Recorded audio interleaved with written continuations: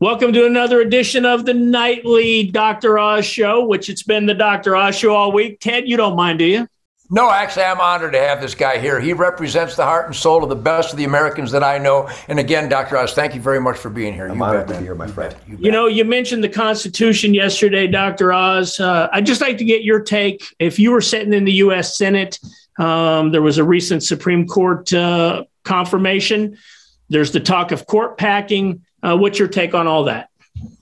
Well, Justice Jackson, because she was now admitted to the Supreme Court, would not have been someone that I voted for. And as an example of that, the fact that she could not define what a mother is, which learning from hosting talk shows, I know I would have just asked the question, not said anything. And the senators jumped in to sort of ask another question, but she was struggling with a question that I think is pretty straightforward. And saying you're not a biologist is not the right answer, because mothers know what mothers are because you have one, right? Mothers make babies and they have things you can make babies with. And that's pretty straightforward. Those are the fundamental building blocks of society. And when you jiggle those around and muddy the waters of what defines left, right, up, down, then you get completely disoriented, which is why we need to have individuals who use the map that we were given by our forefathers. And the Constitution is important for that reason. And again, the First Amendment, one that I've treasured, and we both have, the right to say what you see and what you believe in. Second Amendment, to protect all the other amendments, the right, constitutionally given right, God-given right, that every law-abiding American citizen should all be able to own a gun of their choice. The 10th Amendment's important. As a U.S. Senator, I'll really respect that one, because you don't want, right, the federal government impinging on states' issues. Even the Department of Education, which, I don't know, name me one thing that they've done that is good.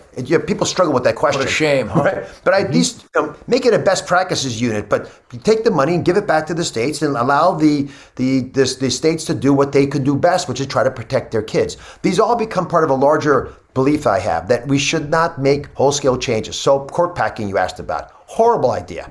We'll pack it to 12, from 12 to 15, then they'll pack it from 15 to 18, then from 18 to 21, and before you know it, the 9-person court becomes a 37-person court, and every political shift in the waters perverts a precious process. Listen, it's not perfect, right?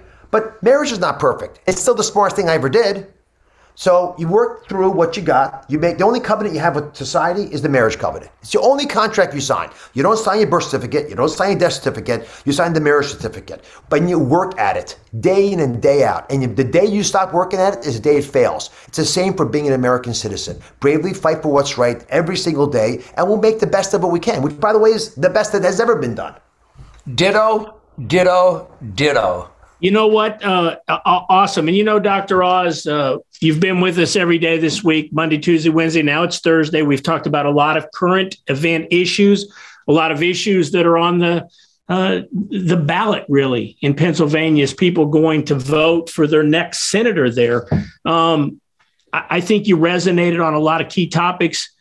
Before we get into Friday, which is Friday Free For All, and the guy next to you grabs his guitar, and then the weekend edition, we like to talk guns and outdoor activities like hunting. I'd like to give you one last chance while we're on the critical issues, just to speak directly to the Nightly Nuge listeners and tell them why you should be the next senator from Pennsylvania. There's a reason why President Trump joined Ted in endorsing me, and many others as well. It's because they know I have a bold, loud voice. I've waged war on the biggest stage there is, network television. I know what it takes to take on huge adversaries and to push forward with all the might you have. I know how to land the punch and drive it through. And I'll be exactly what we need in America from Pennsylvania. We need to contribute as a Commonwealth that is a top 5 state. We have the resources to allow our country to prosper and grow. And we don't want backbenchers in there. We want people who are in the front saying, hey, here's what's going on. We got to stop this. To address some of the culture issues that wars, frankly, on American culture in a way that doesn't antagonize, is not abrasive, but is assertive, confident, thoughtful, and begins to win back the middle. Americans don't like where we are now. They're not happy with Biden. They're not happy with the Democratic agenda. You know why? Because the Democrats don't have an agenda for prosperity. They're not taking us anywhere. So let's give America what it needs, which is a new direction and is a vision for what we can become. My father was allowed to come to this country as an immigrant, recruited actually as a doctor. We didn't have enough doctors. And when he got here, and I was a young child, he said, we're going to be Republicans. And I've always been a Republican. My first election was Ronald Reagan. But what he said was that, and I said, why are we Republicans? He said, because Republicans have better ideas. Bingo. We take what's out there and we make it even better. People sometimes say, Oz, you're an entertainment person. Why would I trust you? Well, I have a star in Hollywood, right? The Hollywood Walk of Fame. That's cool. It's next to Ronald Reagan's. Wow. Just down the road from Donald Trump's.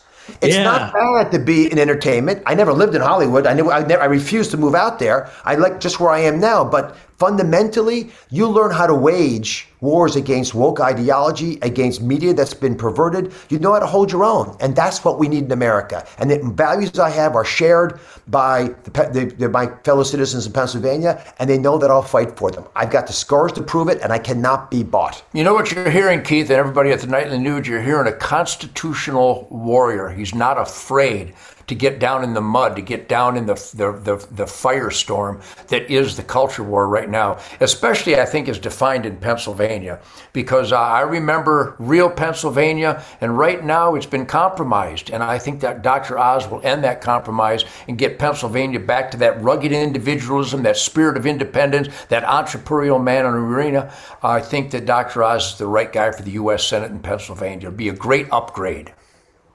Great stuff. Hey, Dr. Oz, if you'll join us tomorrow night, which you've committed to, the guy next to you will have a guitar in his hands, and we'll get off the topics of politics, and we'll have a little more fun. How about that? I got my pick here. By the way, there's a lot that a doctor can teach you about music and how it affects our brain. We'll get into that as well. Stay tuned.